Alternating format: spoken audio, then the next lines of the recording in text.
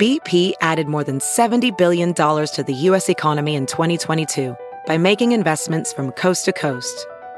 Investments like building charging hubs for fleets of electric buses in California and starting up new infrastructure in the Gulf of Mexico. It's and, not or. See what doing both means for energy nationwide at bp.com/investing in America. Hey, it's Kaylee Cuoco for Priceline. Ready to go to your happy place for a happy price? Well, why didn't you say so? Just download the Priceline app right now and save up to 60% on hotels. So whether it's Cousin Kevin's Kazoo Concert in Kansas City, go Kevin, or Becky's Bachelorette Bash in Bermuda, you never have to miss a trip ever again. So download the Priceline app today. Your savings are waiting. Go to your happy place for a happy price. Go to your happy price, Priceline. The following podcast is a Dear Media production. Welcome to Raising Good Humans. I'm Dr. Aliza Pressman, and today I'm answering listener questions. I love all of these topics. They're so universal. I'm going to be talking about competitive kids. I'm going to be talking about disciplining your kids outside of the house and talking about praise and just specifically why talking or focusing on your child's beauty, external beauty, is something to discourage and encourage a little bit more of the focus on other things. If you enjoyed this episode, please don't hesitate to subscribe, rate, and write a little review. So I always read your questions. Sometimes it takes a little while. And what I find is that many of them repeat from different people, even though each person feels like their child is going through something that's worse or just more magnified. And I think it would be so interesting for people to see how many people ask similar questions. It's so validating that, in fact, these are just universal experiences. One of the questions that I got many, many times is about hearing that you're not, quote unquote, supposed to tell your child they're beautiful, and what's that about? And I have said that, not quite in that directive of a way, but I have mentioned that topic in previous episodes. So I just want to address it because it can be confusing.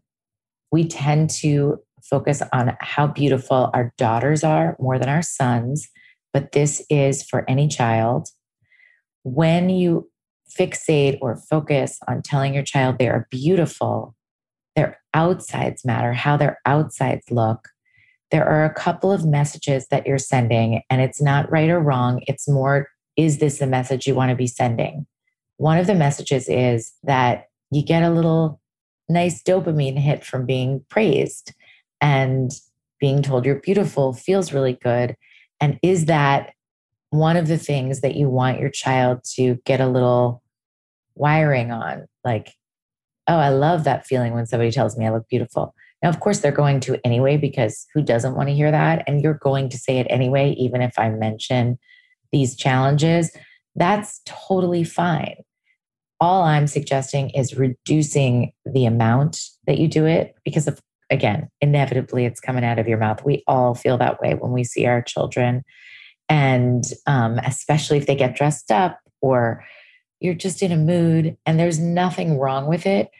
I just want to encourage thinking about other things, because when they get the message that that's something that you value, not only are they feeling the boost, they're clocking subconsciously, my looks matter to my parents. And you can say that looks matter to you in your heart, because it's just, of course, we're all human, and it's nice to look at nice things. And when we have children, we tend to think they look very beautiful. We might want to compliment their outfit. We might want to say something about anybody else's beauty. It's not that it's wrong. It's just reduce the amount, because if that's your focus, whether you're praising your child or praising someone else, that message is, okay, so I know what my parents' values are, and I need to make sure that I live up to that I'm beautiful. And you know what? You can't control in life whether you're beautiful. You can put together a great outfit. You can brush your hair, you can wash your face, you can brush your teeth, you can take care of your skin, but you absolutely can't control if you're beautiful. And of course, the temptation is to say this so that your child feels beautiful. It makes sense. It makes sense that you want your child to feel confident. So you're going to tell them they're beautiful and that you think they're beautiful.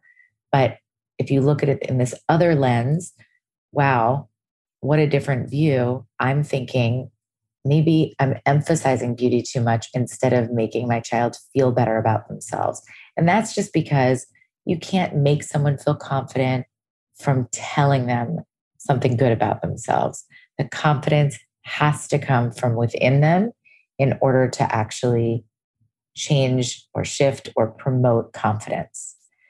So if they get really good at doing something that lends itself to like the control of being able to look good, that's a different thing. Like how you put your outfit together, even if you have an older child, the way they're putting their makeup on or something, then you're praising something that is at least something they can control. But you're still emphasizing the value of looks, but looks they can control. And that is kind of why you'll hear a lot of people say or cite research about focusing on praise related to beauty. It is just a really tricky one that feels so intuitive because we look at our children and of course, one of our thoughts is always, oh, how beautiful. The next question is about competitive kids. What do I do? My kids seem to compete over everything. One of my children in particular is going to compete for everything from how fast he gets ready to how fast he runs. So competitive kid stuff is so universal as well. There are things that you can do to decrease competitiveness. Sometimes this manifests in just saying, I'm the fastest, I'm the best person in the world, I'm the fastest runner in the world, I'm the smartest kid in the class. And sometimes it's because family game night turns into cheating or getting angry or quitting or accusations or meltdowns and storming away. So there are different ways that competition can seep in and ruin everybody's time. Learning to win and lose and learning to win and lose well is not a natural thing. So to sidestep some of that drama, a lot of families just say, we're not going to have any competition at all. We hear this all the time, and schools do that because they just don't know how else to remove that competitive nature, the kind that is destructive and ruins everybody else's good time. The problem with that is that it makes you and your children miss out on learning opportunities because you need to stay in a game even when you're losing because there's a whole other person or group of people playing. It helps you consider other people's perspectives, manage disappointment, and persist despite setbacks, which is a huge component of resilience building. So even though it's tempting to say we don't do competition in this house, that's not going to solve the problem. And there are strategies that you can use to help kids become better sports. So I'm going to tell you a few of those. The first thing, and I actually have trouble with this even in mostly joking around, but you have to model good sportsmanship. You must model and call out others who have good sportsmanship, who make a comeback. Use strategic self-talk when you aren't winning. Congratulate winners. Explain chance. This is really important. Kids need to understand that there are some games where there's going to be a different winner every time. And I mean, in general, that's just always going to be the case. First place is temporary. And people win for different reasons. Some because they practice. Sometimes it was that tremendous effort. Sometimes it was just luck. Sometimes it's a little bit of both. It's good for kids to know that so that they understand it's temporary when you have it. When you win, it's temporary when you lose. And also understanding that even when you work really hard, there's no guarantee, which should not diminish your motivation because there's always going to be a chance for you to win. You may have avoided going to the doctor during the pandemic. Some people have been skipping physicals, dental cleanings, eye doctors. Now that everything is opening up, it's time to catch up on regular healthcare. When you download the free ZocDoc app, that's the easiest way to find a great doctor and instantly book an appointment. With ZocDoc, you can search for local doctors who take your insurance, read verified patient reviews, and book an appointment in person or video chat. Never wait on hold with a receptionist again. Whether you need a primary care physician, dentist, dermatologist, psychiatrist, eye doctor, or other specialist, ZocDoc has you covered. Go to ZocDoc, ZocDoc.com/humans and download the ZocDoc app to sign up for free. Every month, millions of people use ZocDoc, including me. You can go to it whenever you need a doctor. It's so important to keep up to date with your physicals. It's so important to make sure that something like the ease of getting to a doctor, the ease of finding an appointment is part of your process so that you don't run into, oh, I'll just do it later. I don't have time. ZocDoc makes healthcare easy. Now is the time to prioritize your health. Go to ZocDoc.com/humans and download the ZocDoc app to sign up for free and book a top-rated doctor. Many are available as soon as today. That is ZocDoc, ZocDoc.com/humans. Artifact Uprising makes premium photo books, framed photos, and gifts to help you tell the stories that you care about most. They just launched their new product, The Story of You, the Early Years book, to help you document your child's best moments from ages 1 to 5. It contains unique interactive elements and guided prompts that makes working on this book a fun activity that you and your child can do together. A high-quality book that's thick, writing-friendly pages made from eco-conscious paper, and a foil-stamped linen cover that comes in 7 colors, and also comes with a free set of photo prints for you to add to the book. The Early Years book makes a great gift for moms as they experience their babies growing into little people with their own distinct personalities. The book is so cool. It is divided into chapters, one for each of the years 1 through 5. And each chapter contains a set of prompts and exercises that you can fill out and add your favorite photos and artwork to, along with the blank pages for you to customize as you like and for your child as they get older to fill them out with you. Here are some examples of cute prompts. There are pages where you can trace your little one's hand. There's a letter to you each year, which you as a parent can write a special message to your child. There's an interview questions page where you can ask your child, and it's so cute, and you can ask these questions each year. This is so special and really just something you will not regret having. I wish I had that from when my littles were that age. And what a cool activity to do together. For a limited time, our listeners get 15% off your Artifact Uprising order with the code RaisingGoodHumans15. Go to artifactuprising.com/raisinggoodhumans to purchase. Next strategy is to help a more cooperative style when you're playing things like board games in the house. So what you can start doing if you notice siblings that are just being really competitive is have them play against you. So if you have a 2-parent household, 2 parents, 2 kids, let's say, there's healthy competition, but they're working together against the adults. You can do 1-on-1, you can do 2 and 1, it all works. But what you're doing is you're saying work together, and then at least they're learning the skill of teamwork. So next suggestion is to pick activities where kids can, like if you have a really competitive kid, turn that into competing against themselves so that they can really improve. And it's not such a wild ride in the process. See how many times they can dribble a ball, see what they can do when they beat their own record running, have them time themselves getting a mile in and then changing their record.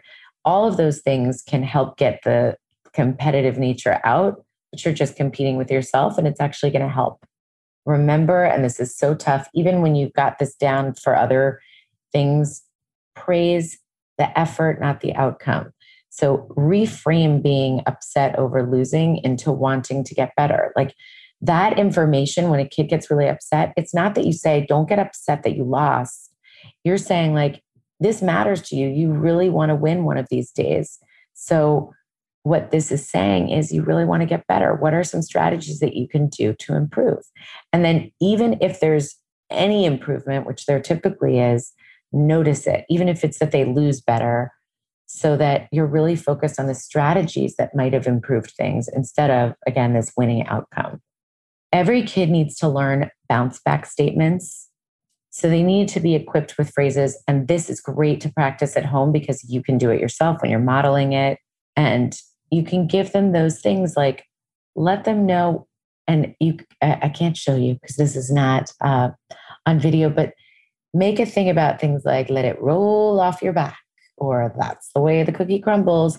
So it's not that you're saying like, you don't get upset and you're not allowed to get upset or any of that, but it's just teaching them those phrases and making a little bit of lightness around these things and helping them understand like, yep, this is what happened this time. Doesn't necessarily mean it's going to happen next time, but they need to have those bounce back statements. And of course, encouraging empathy by acknowledging that someone else lost or won and they are going through their own experience, so that your child gets into the habit of not just thinking about themselves in a competition. That is very hard because of course, we're thinking about ourselves when there's a competition, and you need a healthy dose of it in order to motivate. But if you lose and you're sucking all the joy out of the experience for the other person, it's not very thoughtful. And if you win and you're not imagining the other person's experience, it's not very thoughtful. So the next thing is to play by the rules. And it's hard, especially when you have a younger kid. You have to play by the rules. If the game is too complicated, shift the rules of the game, but make sure that there are rules and that you have to play by them. If you start to say, okay, let's say there's a game with a spinner and they don't like what they got on the spinner and you let them spin again, that's not setting up habits to be able to play by the rules and roll with it. And so, of course, they're going to get upset and they're going to get used to you fixing that for them. Same thing with going down the slide a second time when there's a rule that you can only go down once, or whatever it is.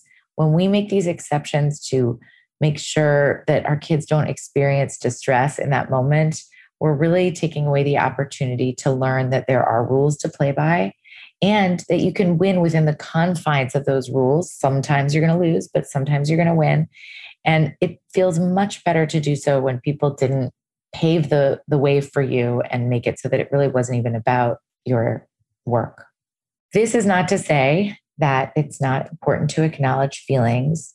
It's actually great to let kids know that it's normal to have big feelings around competition, winning and losing, regardless of whatever you're thinking. You want to make sure that you're not going so far into it that you're trying to make an emotional outburst a teachable moment, because of course that usually invalidates the feeling. They can't really hear you. And now it's becoming about how they felt wrong, and you need to redirect that. Use the magic word yet. Yet is that word that we can add to things when kids feel like they can't do something or they can't win. You want to stress that with effort and practice, and you can even talk about those strategies, that they'll eventually be able to do certain things. Hopefully, you're focusing on competitions and games and activities that they actually have potential to do well at and to get better at. They just can't do it yet. I'm not good at this yet. That added 3-letter word is magic, and it's magic for changing attitudes. And this is something we all need in our heads. And finally, teach kids how to win and lose. Teach them that formal stuff that you do that's so appealing and wonderful. It makes you feel so good even when you're feeling down, which is to just give a handshake, or I guess nowadays, maybe a wave or a thumbs up or whatever it is that's a statement, good game. So you focus on the fun that they had. You focus on these traditions of what you do when you win or lose, and let them know how important it was that they were able to get through that. And they did it with the grace of a good loser or a good winner by doing that formal acknowledgement at the end of the game of who did win. So those are all strategies that will help if you've got a super competitive kid, channel that competitiveness positively without making it so that they don't compete at all because you can't deal with it. The last question is about the struggle of disciplining in public and how it turns into such a meltdown all the time. I just want to give in and not have the struggle. This is such a common theme as well for parents. So I'm going to give you a little strategy that should help with public, quote unquote, disciplining. And that is a family code word. Our family actually has a code word and also a code body language. Now, my kids have grown out of this by now, but it used to be an ear tug. Like if I tugged on my ear, they kind of knew that means like this activity has to stop, this behavior has to stop, whatever's going on has to stop. But I didn't have to go and embarrass them in front of their friends, and then it turned into a whole thing. So it was just a quick sign. You can also do a quick code word like whatever. Actually, it should be something that your kids come up with you, because then they're part of it. And it should hopefully be a little silly. It can be banana, it can be turkey bacon, it could be whatever you guys come up with. It becomes this inside family joke, but it's a code word that signals a limit that everyone in your family knows the moment that it's uttered, whatever they're doing, they need to stop. And so that way, if everybody's having such a great time and they're playing and there's lots of noise and giggles and happiness and the time of their lives, and then it's just right about the time that someone gets hurt or something starts to get really dangerous and you want to scream or blow a whistle or freak out, but there's lots of people around. And it could also be you're in the car and it's loud and you were having a great time and everybody's laughing and all of a sudden it's just too much. Code words give you an opportunity to stop all of this without having to be the scary parent in front of all the other kids, without having to get into a fight. Also, it keeps you a little bit more calm and gives a little bit of humor in a moment when you might be at the end of your rope. So that's why code words are so great, because you are at the end of your rope. But if your code word is sweet potato fry, you're not going to stay serious and angry because it's just such a ridiculous thing to say. So if you've come up with a code word, or banana, it doesn't have to be totally wacky, but whatever it is, it brings a little humor and takes you out of your stress brain, and everybody can know what it means and they'll move faster. You can also use the code word to signal a stop at any time, even if it's like a transition to mealtime or bedtime or whatever it is. All you need is to sell it to your kids as a family code word that just becomes this secret thing between you that they're going to buy into. And that is why you want them to come up with it. You say, like, we're going to start having a family code word. That way, instead of having to get upset in front of everybody, or instead of feeling like I have to yell at you before you know to stop, we're just going to have this code word. And again, you can do code body language as well. And you can even make it a fun activity to come up with what that code word is by having options and voting on it and all those things. You can also have multiple code words, one for each child, if it feels like you've got a different thing going on and you need each child to have their own personal code word. And from now on, if everyone's having fun, play can continue or the activity can continue. But if it's going into one of those downward spirals, you're just going to yell out the code word and the action must stop. And it really usually does. And even when it doesn't, you've got this natural consequence in place, because you can say, I'm happy for you to do whatever. Let's say your child or children are wrestling or roughhousing, and you can say, but when one of you yells the code word, it all stops. And since they get to control that, they are going to be more likely to respect that. And they're more motivated to use it. And then they've practiced using it so that when you're using it in the outside world, when it's not just about their own regulation of roughhousing or whatever, they're more likely to listen. They're also really handy if your kids are just about to melt down and they need you to end something. So they actually are coming to you with the code word. And that means like, I need this play date to end. I need this activity to end. I'm getting hungry. I'm getting tired. I'm getting frustrated. Once they've come up with the word in this family, they are going to use that word. And it's always going to feel better if you're about to go in and say something to your child or children that is already not responding well to transitions. If you come in and say turkey bacon, it's hard to stay too serious. It's hard to take any of this stuff too seriously. And it just sets a little bit of a nicer tone.